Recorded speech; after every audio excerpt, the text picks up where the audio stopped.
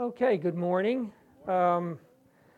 It's really we love you guys here. You know, North Jersey, Long Island, we're all the same. It's so it's like being our home church. It's good to see you all, and let's just pray before we start.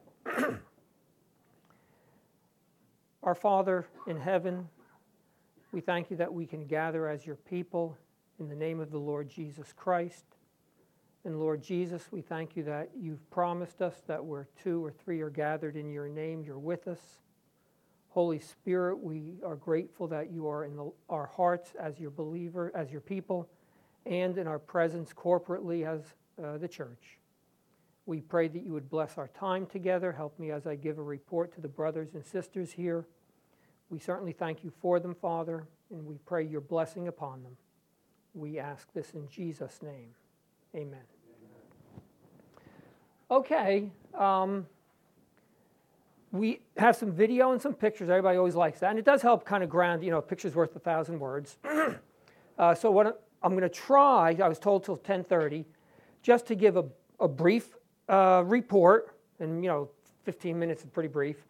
I'll show the video clips and the pictures and make a few comments, and then it'll give maybe 15 minutes for questions. Okay, I know it's kind of compact, but hey, it's about the best we can do, I guess. We have been in New Guinea for the past 3 years, 2019, all of 2019, all of 2020, and we just got back the end of October 2021. So basically, we're gone 3 years. So the last time we saw you guys was in 2018, 4 years ago. During this last term, you all know about Charles' retina thing. That was obviously a great thing. We appreciate your prayers, etc. And we certainly appreciate your support. You guys are a huge help to us. We baptized 3 people. When we got back November of 2019, we put the word out to the believers who had been previously baptized. Did they know of anybody? Real quick, yeah. Your videos have sound? Yes. We're going to have to put them on here because the sound's not going to come through. Oh, look at that. Thank you, Ray. Okay. When we got back in 2019, we put the word out among the believers. Is there anybody who has professed faith recently? And 3 people they told us about 3 people. We interviewed them. Cheryl and I with the other believers. See, in the beginning, the first people, we had to do kind of the interviewing. There was nobody else. Well, now the second, they were able to help with the interview. We talked with them. Okay. Let's do it right now. If anybody doesn't get our newsletter, please, and you'd like to get it, email and name on that. Just pass it around and just get it to us at the end. So we interviewed these 3 people, and actually there were 4. One of the ladies, we said we all knew she wasn't a believer, but she was the wife of one of the believers, so he was kind of stuck in the middle, and but it was clear she wasn't a believer. So we baptized the other 3. You'll see some pictures about that. We also did a heck of a lot of printing and distributing of Scripture. As you learn the language better and better, your translation goes much faster. It's your first drafts are better, so your revisions are less to do. It just goes faster and faster. People often ask, are you fluent in the language? We are fluent, but we don't speak like a native. I always joke, I speak Angeve with a New Jersey accent. Putting the accent aside, our vocabulary isn't as full out as theirs is, obviously. And our sentence structure sometimes can be a little off. Anybody with like immigrant grandparents, my grandparents were immigrants, Italian immigrants. My one grandparent spoke English real well. The other ones used basically the right words, but you had to kind of un-Italianize the sentence structure and get it into English. Sometimes we're a little bit like that. But we can speak to any person at any time about any subject. So in that sense, I say we're fluent, more than fluent. We printed and distributed Luke. These books are on the back now. You'll see everything that we've done up to date on that back table. Luke, that's one book. Another book is 1 Corinthians, Ephesians, Philippians, Philemon, James, 1st and 2nd Peter, and Jude. That's another book. We do small books, like individual books, right, as we go. So we translate and we print and distribute it right away. Daniel, Psalm 90 and 91, Isaiah 53, Ezekiel 37, that's the dead bones, and Leviticus 1, it gave an overview of sacrifice in a general sense. That's another book. John and Colossians, we revised all of our previous Old Testament stuff, which was Genesis, Exodus, part of Joshua, Ruth, Jonah, I think that was it, and did a quick revision on it and consolidated that all into one book. And then we did a creed. We revised the Creed Catechism book. So we've translated the Apostles' Creed, Nicene Creed, Athanasian Creed, 2 catechisms, one a simpler catechism, one a bit more detailed for the church leaders. What else? At this point, everything is in at least first draft. These books here are the ones that we need to finish, and then we can go back and revise everything to print in one final book form. So these are the things that are still hanging. They're in various stages of revision. The sections on Elijah and Elisha, we did those. You see, there's a lot there, especially for pagan animistic type people, a lot. Esther's a great book. I have a book written, a guy named Carson, not the D.H. Carson today, a guy from like the 1800s. Confidence in God in Times of Trouble. I've read it 3 times. It is great. Well, the Angeve people experienced trouble. So a book like Esther showing the sovereignty of God, Ahasuerus wakes up in the middle of the night. He doesn't want to, what's he doing? He had somebody come and read the King Chronicles. It's those type of things, God's hand intervening in life is very good for them, us too. Proverbs, Matthew, Romans, 2 Corinthians, Galatians, and 1st and 2nd Thessalonians. Man, if we could finish those up this next term, that would be great, and then start the revision process.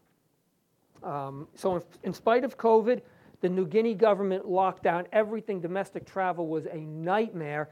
We actually got a lot done. We spent a lot of time in the village. We were able to get a lot done.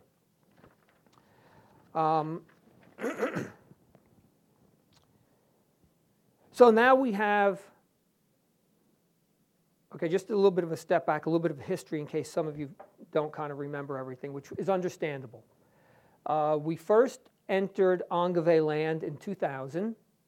Took me a few months to build the house. Then we moved in, and so we've been there over 20 years at this point. When we first got there, there was not one Christian.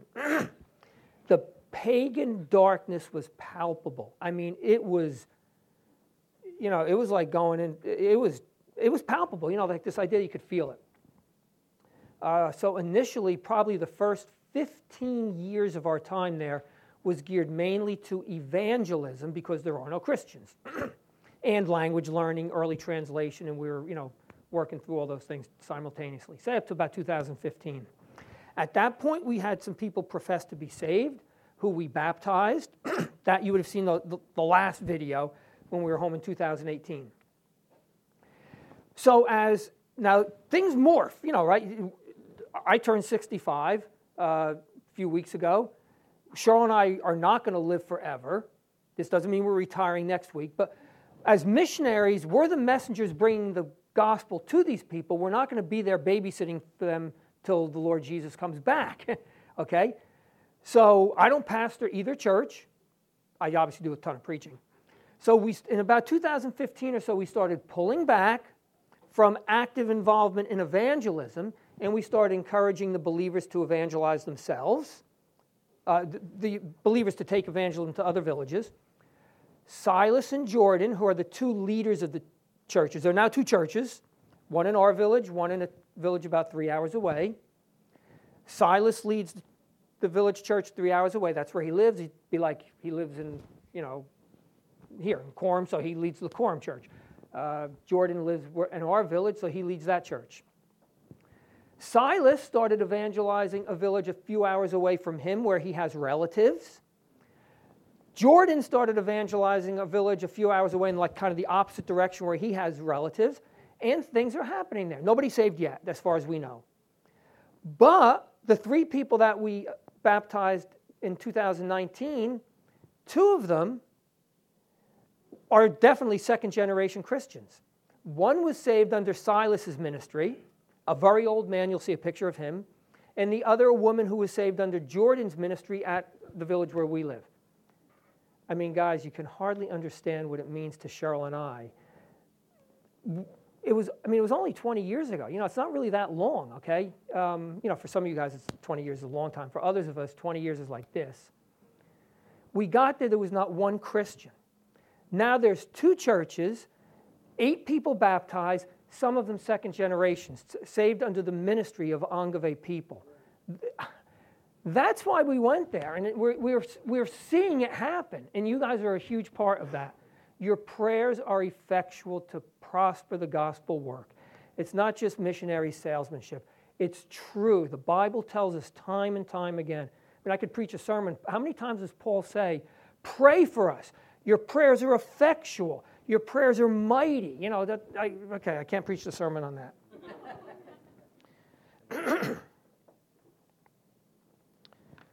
So the point of what I was saying is even though we're the mouthpiece, on the ground, frontline kind of things, you guys, William Carey's rope holder thing, it's true. And your prayers are how you do it. Okay, we need the financial support. That's great. Your prayers are mighty. Don't discount one over the other. They work in tandem.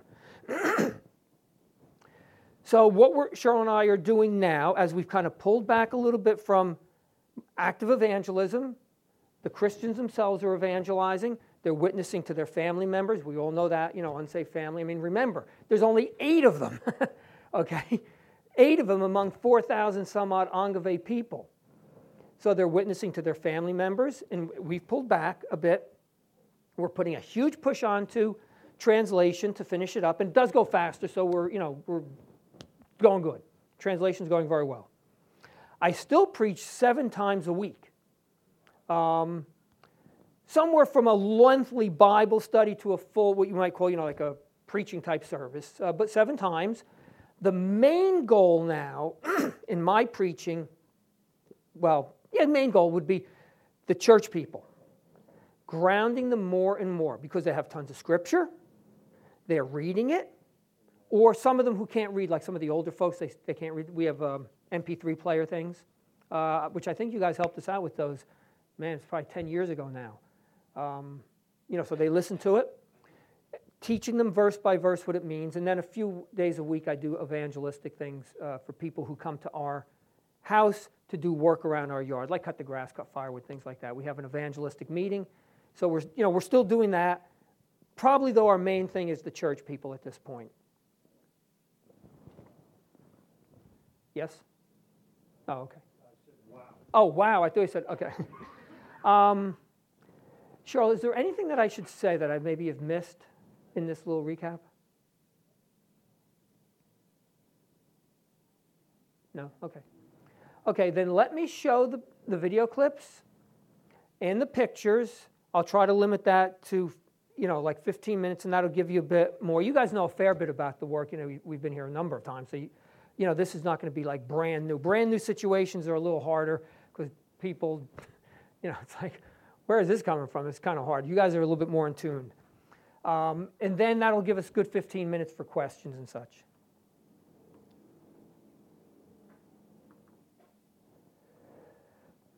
Oop.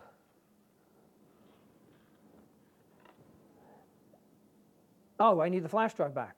Oh, you're going to do it there? Perfect. I love it. Okay, perfect. Just do the videos first, I guess. I turned my computer off. Right. We'll need to do it one at a time to give you time to explain. Okay. Okay.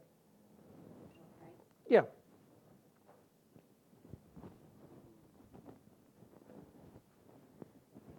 You guys are all back row Baptists. Everybody's in the back. Yeah. So I'll come more toward you. Just the one that says video? Okay, Cheryl, which one? Just the... All of them? Okay. So just start at the top. And is there any order? No, not that I'm aware of. Okay, just... Yeah, by date here. It's showing. I don't think it matters. I didn't organize it Just go from the top down. They're only a minute or so each one.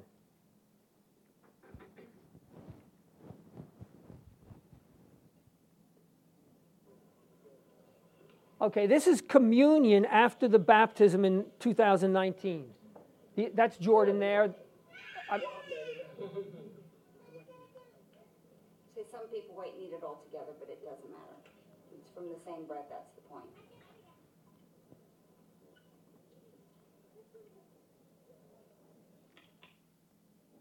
Okay.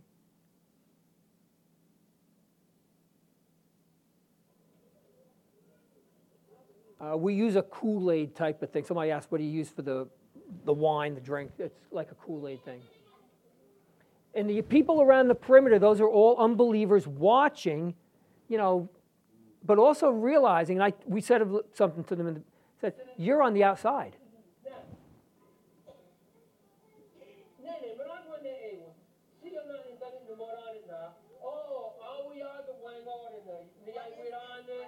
What? This is me preaching at, I forget where. At somebody's house, I guess it would be. Oh, at our house. That's in our yard.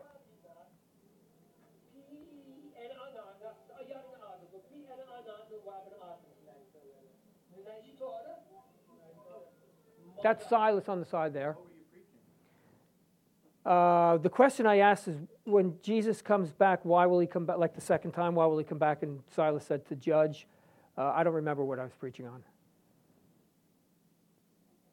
Okay, this is Cheryl working with one of the Christian men. His name is Luke. They like Western names. They have their traditional names. And she's going over Matthew. Checking the book of Matthew. That's our kitchen table. This is our village house.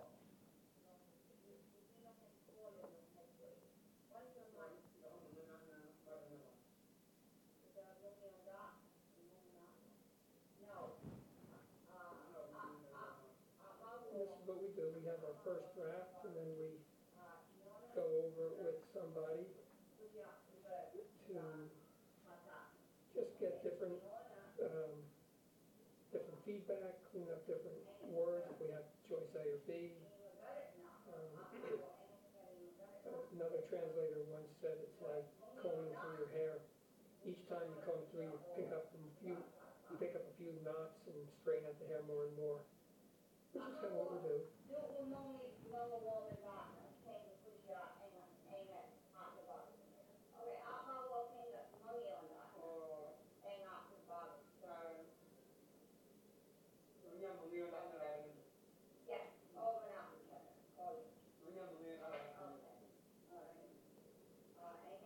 And that's it. We spend hours a day doing this.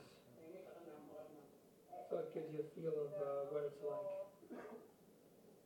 And that's the book of Matthew that they're working on. The verse, the hairs of your head are numbered. Not that they're countable, but God's previously numbered them. So Charles just explaining that. Okay. There's 3 older files. Yeah, sure. Are those older ones too? Okay. Yeah, try open.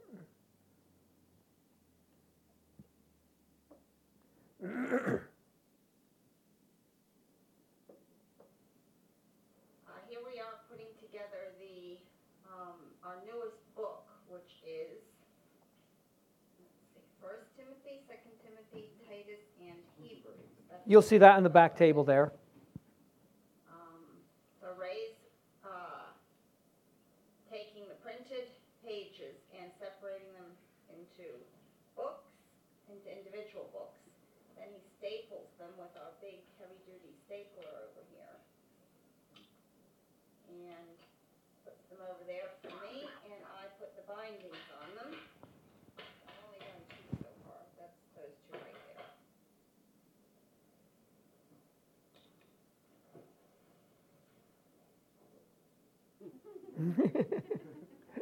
Oh, those are all finished ones. Okay. Ready to be stapled. Yeah, a bunch of finished ones ready to be stapled. We do like 100 books at a time.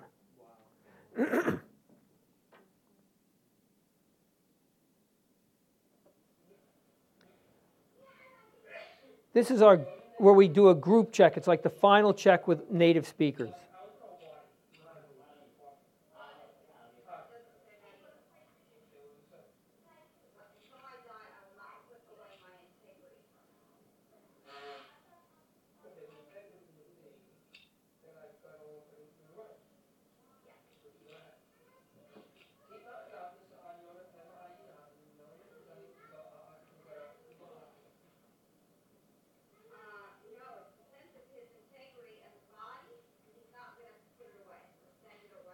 We did the book of Job also, like an abridgment of it.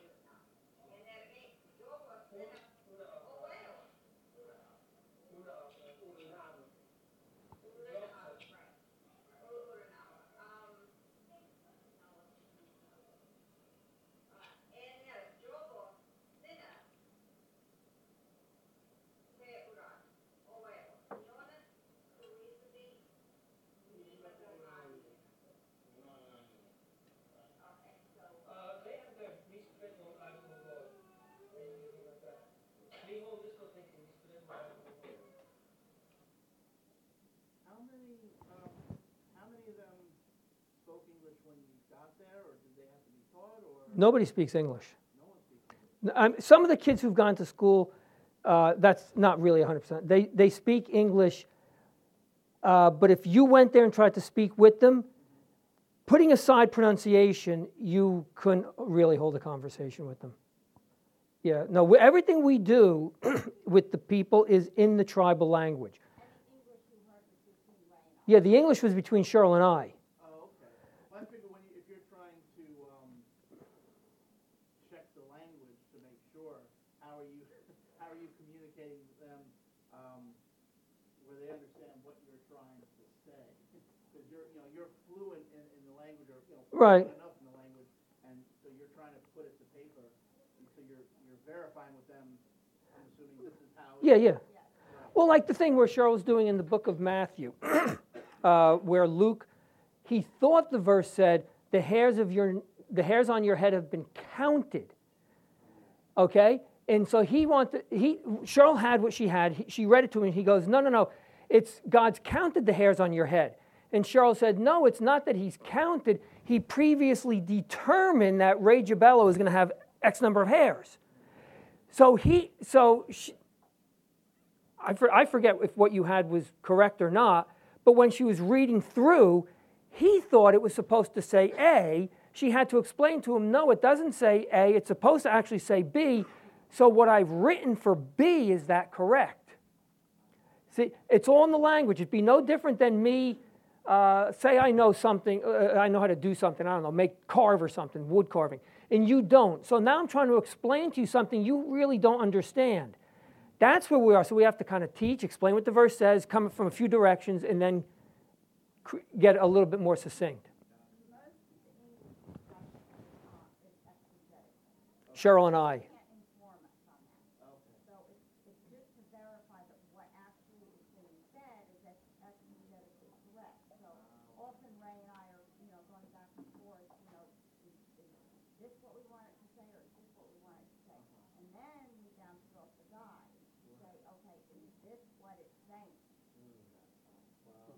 Okay. Here's Cheryl doing some medical work. That's our front yard. Here's Cheryl with the woman and the little baby. You see the little baby there? Cheryl figures that the baby had malaria a few weeks ago, and then was run down, so got pneumonia. she's not treating her for pneumonia, the baby, boy.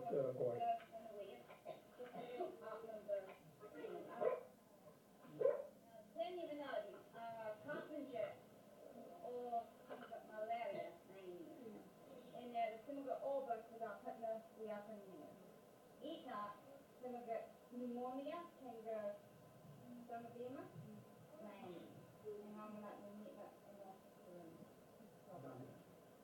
so there's Dr. Cheryl prescribing her stuff to the patient.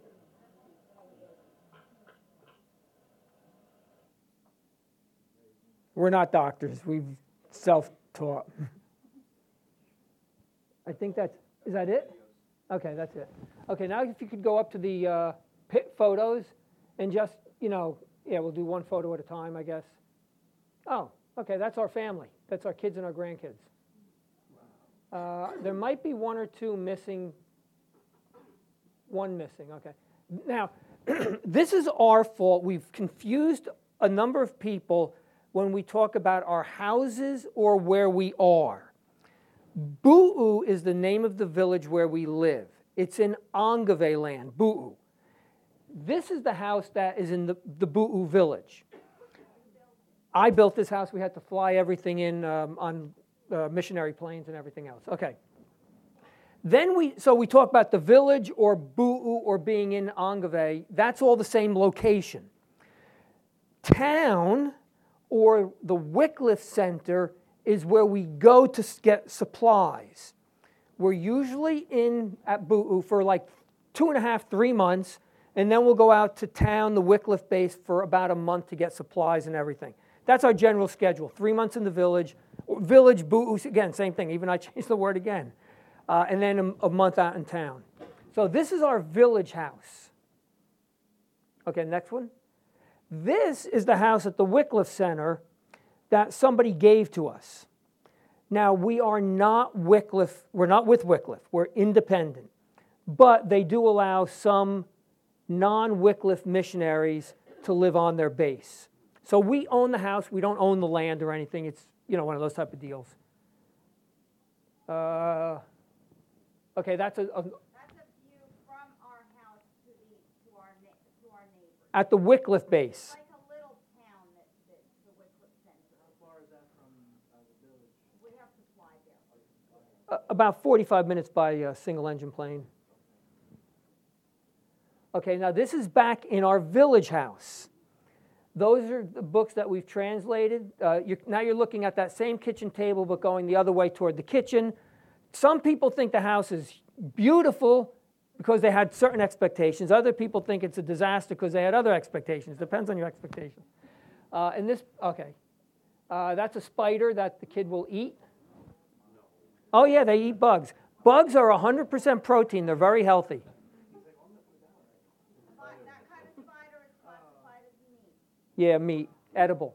The kitchen table, I'm working with that fella.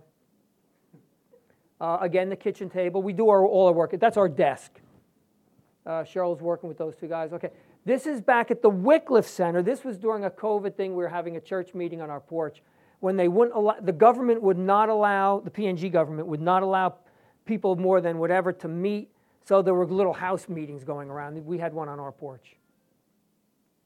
Okay, this is baptizing Luke in 2019. The woman on the side, her name is Miriam. She was baptized in 2000, whatever the other one was. And the fella toward us with his back to us is Silas. He was also baptized when Miriam was. Okay, now these are all of the baptized people. So starting with Silas on the blue, you have Silas. The old guy, I'll come back to him in a minute. Just behind, next to him is Luke. The bald-headed guy in the front is Jordan. The lady in the back is Caroline. She's a widow. Coming again toward us is, her name is Ruth. They say Tuti. The lady holding the hat, her name is Kanabit, which means little sister. And then Miriam behind her. The old guy, Jameson. I mean, he's a second generation. He was saved under, okay, he's standing next to me there. He was saved under Silas's ministry. His testimony, we gave the people, as they were going to be baptized, a chance to say something publicly. 4 sentences. I was an evil man. I met Jesus. Maybe he said he met me, I forget. He changed me. I'm ready to die. He was an evil man. He was a wicked man. In demonic stuff, in just antagonistic and an adversary to the gospel, etc., etc. Got to be 10 years ago, he bought one of those little MP3 players. I came in and told Cheryl, I said, he wanted an MP3 player. It was crazy. And the Lord saved him. Now, the MP3 player, he was saved under Silas's ministry. The Lord probably stirred him up. He starts going to the meetings, etc., etc. So these are the 3 people that, wait, what is this of? That's the second generation believer. Oh, yeah, sorry. Okay, I missed it. Jameson is saved under Silas's ministry, the 2 guys closest to me. Tuti, she's saved under Jordan's ministry. That's the lady on the side. Yeah, I mean, guys, this is great. Okay, the next picture. Okay, this is out at the Wycliffe base again, and we're checking. I honestly forget what we're checking. That's the kitchen table at the Wycliffe Center. The lady who's looking at us with the green shirt, she's a Wycliffe translator who's also a consultant. She's a Dutch lady, and she was just going over some stuff with us. And you have Silas, again in the back, and the guy real close to us, his name is Otto. He's not a believer. He is very faithful. It'd be sad if the Lord doesn't save him. But he's not a Christian at this point. He's a cut-up, too. He's a blast to be with. Okay, this is an interesting picture. About a month before we left, a murder occurred. The only murder that's ever occurred while we've been there in 22 years now, right? A guy was axed with an axe. They chopped him up, right? Murder. So they asked me to write a letter to the police, the Royal Papua New Guinea Constabulary, that's 2 days walk away. I explained what happened. Things changed. They took pictures with their cell phone of the murdered man. I printed them out and said, here's the guy, right? Because in the tropics, you got to bury. They can't keep the corpse around. There's no refrigeration. After 2-3 days, the bodies stink. So I said, here, right, and the axe wounds. I said, you've got to send some policemen down. I said, this is a bad thing, right? Okay. So they sent down this fella here with his gun. He's one of the national policemen. And then there were 2 or 3 others. And the 2 guys sitting with their hands behind their back, those were the 2 suspects. And they are interrogating them, trying to figure out actually what happened. I mean, let's face it, nobody comes up and said, yep, that was me who chopped him in the head. So, but it's kind of an interesting picture. Oh, and that's our airstrip where the plane comes and goes. Did they solve it, Ray? We don't know. We had to fly out. This happened This happened the week before we left. Yeah, we flew out of the village maybe the first week in October. This happened maybe the last week or 3rd week of September. So we don't know what happened. We will find out. I think this might be the last picture, but anyway. Yeah, that's it. Okay, we didn't do bad. The pictures do help, I think, a little bit. We got 10 minutes. If we steal a little bit, we have 15. Questions? I don't have a question, but I do have a comment. Yeah, shoot. And I get emotional, so forgive me. Yeah. I am amazed by this, and I already told Cheryl your newsletters are greatly encouraging. I really look forward to seeing Oh, thank you. when Cheryl writes them. she does a great job. Yeah, I tell her all the time she does a great job. When you bring this into perspective, and you look at what God has accomplished through your ministry, we shouldn't be amazed, but we are. Yeah. And then when we look at us around here, in Coram, and all that God has given us and blessed us with, it, in a good way, it shames us to understand that we need to be doing more, because we have so much more given to us. I don't want to say it's an easier task, but it sure seems like we should be doing a whole lot more with what God has blessed us with. And so seeing this is an encouragement. I mean, look at the odds that you are up against, where you come into a world, if you will, with a different language, a different mindset, a different culture. Yep, absolutely. And yet God, sovereign as He is, takes this and turns it on its head and saves believers, those who have ears to hear. And it's, for what that's worth, is such a glorious thing. It is so humbling to Cheryl and I because everything you said is so true. Okay, we live the book of Acts. If you read the book of Acts, the first part is like with the early church in Jerusalem and such, but the second half with Paul's ministry, he went to every place he went to. Yeah, there was the Jewish part, but the pagan part was exactly what we do, and we have seen it. So yeah, and it's been very humbling because, like I said, we're just two people from northern Jersey. We are nothing special, and God's used us. Yeah, John. You had in your, I believe in the newsletter or in some emails, a problem with an individual that had you concerned. Right. Has that thing been resolved? Not really. When he was threatening to kill me, burn our house down and everything, I wrote to the police at that same government station. They know who we are. I mean, this is not, okay. So I wrote and I said, look, this guy's threatening to kill me 5 times over the course of a year and a half. So it wasn't just, some fly off the handle, threatened to burn the house down, et cetera. I said, you got to send some policemen down to deal with him. They sent some policemen down. He ran away literally that morning. So as he hears them coming over the trail, he scoots out. He's never come back. It was interesting and in not a good way when it was happening. So for now, like a year and a half, 2 years, he was back. One night, secretly came back. We think he came back to get money that he had hidden in his garden. Okay, but nobody knows. He showed up in the late afternoon. Some people came and said, hey, he's here. I said, great, we'll send the police up, people up to get the police. And he was gone, but daybreak the next day.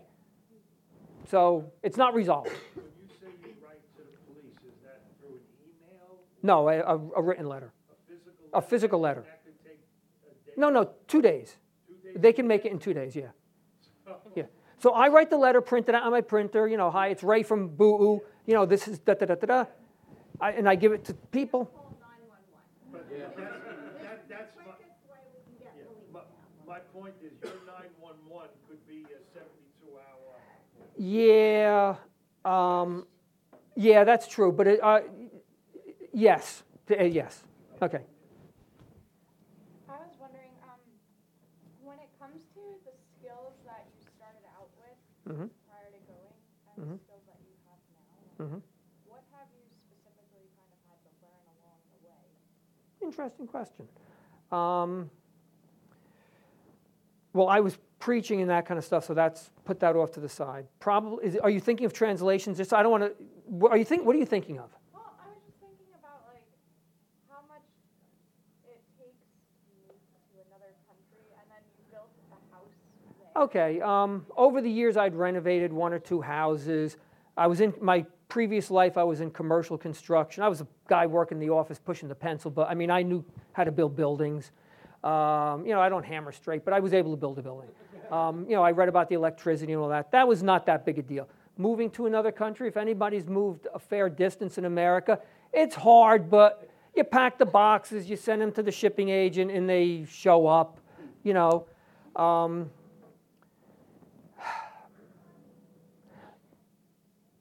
Translation, we had to learn translation principles. A lot of it is your theological perspective. If you want to take a living Bible and translate the living Bible, okay, that skill set isn't really that hard maybe. If you're going to be a bit more concerned to be accurate to the Greek, Hebrew, which we're not real good in either of those, but that requires you to learn other skill sets. Translation, a lot of it is theological. It's an art and a science. There's a little, all language, words aren't 100% equivalent. Their language is so different than English or Greek. It's constructed different. Their word things are different. You kind of learn as you go. I mean, it's yeah. Yes. I had a question just about your beginning. Yeah, okay. Because you have that village house, right? Right. And it seems like the other people were living in huts or something. Grass huts, yeah. Grass huts, right? And how close are you to them? And then. Close physically, distance? Yeah, yeah. Okay. Yeah. Like physically. Okay. And then it seems like the police, I guess, are not that far away. 2 days away. 2 days away? Yeah. Okay. 2 days. 2 8-hour days. So they walk. There are no roads. The two guys I give the letter to, they walk for 2 days. They get to the police, and the police walk back. Okay. So it's a 4-day turnaround. Okay. Anything else with your question? Well, I was just Okay. asking about like how Okay. What? with that in terms Okay. We live right in the middle of a village. We live right in the middle of a village, but the Angeve people don't live in a village like you think of the African village where everybody's like real close. They're fairly spread out in little hamlets. We can see 2 or 3 of our neighbors, and some are just across the airstrip. If we shouted, come down, somebody would hear us and come down, that kind of a thing. Our house is not as nice as the houses that the police live at the government station. I purposely made it to be a little less than their house so that it wouldn't stand out. But to be honest, we drink the rainwater that comes off the metal roof and goes into a tank. If you don't, you have to carry water. Well, nobody, you guys don't support us. Other churches don't support us for me to chop firewood, for us to go carting water. You sent us there to do the Lord's work. So you try to make your house as livable as possible without being ostentatious relative to the culture. I think we've done a pretty good job at it. Our kitchen thing is not as nice as the police station houses that they would see when they go to the government station. Was there anything else in your question? Well, those neighbors that you have. Okay, right. They're neighbors in the hut. Yeah, they live in grass huts. So you live within, okay. Yeah, we live within, just across the street, there's a few, and then some are a little bit over there. The whole community, okay. The Angeve people are about 4,500 people, and they live in like 7, 8, 9 communities. So you're talking a few hundred people per community. There's about 500 people in the Bu'u community, roughly. We've never counted. And they're scattered. They like their houses. Don't think that, they could build a little bit of a better house if they like, but it's their house. That's just, Angeve people live in this kind of a house. They wouldn't even think of building a different house. Okay, you had another? Yeah, I was, with regard to translation, Mm-hmm. how do you deal with the idioms? Okay, first off, all languages idioms. Give me an example so that I'm not... Well, like for us, rains, cats, and dogs, In Okay. doing your translations, I'm sure there's certain phrases. Okay, an idiom like that, an idiom by definition can't be translated word for word because the words don't mean what the words say. Exactly. Raining cats and dogs, if you translate that, doesn't mean that. That means it rained a lot. They have a way of saying it's heavy rain. Okay. Equivalence in translation is the key thing. Literal equivalent, dynamic equivalent, word for word equivalent, those are all different things. We fall into what's called the literal equivalent, which is what the ESV basically does. So, when it says, now a literal equivalent person, when it says rains, cats, and dogs, will write rains, cats, and dogs, because that's what the Greek words say, and they'll say, and we'll just teach it. Sounds good, we don't follow that. So we would use literal equivalent, make it and say it rained. I don't think I don't know of any idiom. They would just say big rain. They use the word big rain. Okay, word of big rain. A dynamic equivalent now kind of forgets what the Greek words are and says, I don't know, downpour, something like that. They go a little bit more loose, go more toward Living Bible. We're in that center section like the ESV uses now. Yes, John? The huts and all, they provide for themselves, is it primarily agricultural? Yes, 100% agricultural. 100%. 100%. People are growing, do they trade with one A little bit, yeah. Okay. And they have relatives, like reciprocal within their family. Don't think the way we farm here in America. They live in a greenhouse, not literally, but right? And they go to their garden every day. They're 375. Unbelievable. 365 days a year, stuff grows. So it's a little bit different than we're like in New Jersey. Okay, he was first, got to be fair, can't pull rank. Cheryl had commented that the English spoken between the two of you was really exegetical. Correct. And my question is, do you have other resources, other people, like, so you also commented that there was a consultant who was Dutch. Right. Are there other people that you would consider resources for that exegetical conversation, right? Like, you need to match somewhat theologically to do that, right? So, like, you have the Wycliffe people, but are you in line with them theologically that you could go to them for resources for that exegetical portion of the translation, or? Some people yes, some people no. Okay, I mean, just like every pastor doesn't think the same, you know. Okay, and you kind of feel each other out. You know, who, after all these years, we know who we can. Okay, we have a ton of books. We have a ton of books. In fact, we have more. I mean, we easily have as many books as you guys have here for the exegetical things. Yes.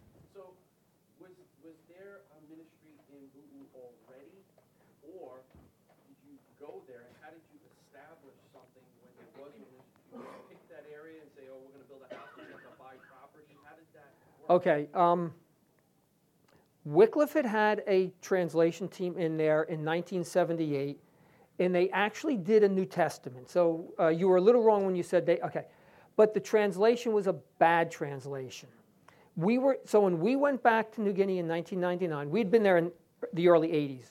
Okay, then we were home for a number of years. When we went back in 99, I went and talked to the Wycliffe people and said to the director, we'd like to go to an area where your people have either finished the translation or have stopped, but a place where you're never going back.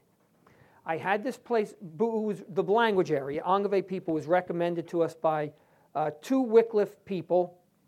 When I went there was no mission presence, no evangelical. There was a little SDA, Seventh-day Adventist thing, meeting house, and a little Roman Catholic thing. Now, whatever your opinions are of Seventh-day Adventists here in America, Papua New Guinea Seventh-day Adventism is from Australia, and it is not evangelical at all. So there was no mission work there at all. I went to visit. I saw that there was nothing. The Wycliffe thing of they were never coming back, and we went there.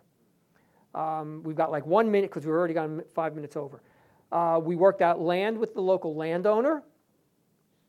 I built a house. Oh, and then you just start preaching. You said they knew more or less why we were there. We rent the land. And we just started preaching. I did a lot of preaching in Genesis 1 to 4. And then explain about Jesus and stuff like that. Okay, you are absolutely the last person. Yeah, just thank you for everything. Thank you for fulfilling the Great Commission, making disciples, attending to the physical needs as well as spiritual needs. It's amazing. Well, I just want to ask, yeah, sure. What can we specifically pray to? Like, what do you guys need? Okay. Spiritual. Obviously, missionaries always say they need more support, right? I mean, okay? I need workers. We need people to join us. Yeah, it's nice we have great health. We are healthy as horses, okay? That's great.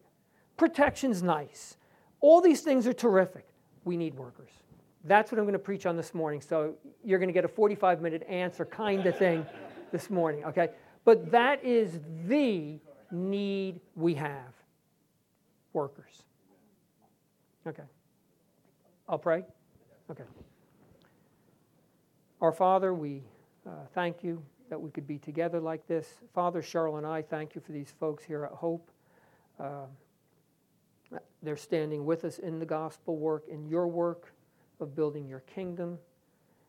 And I pray your blessing upon them, that they will indeed be a lighthouse here in this Coram area, this neighborhood.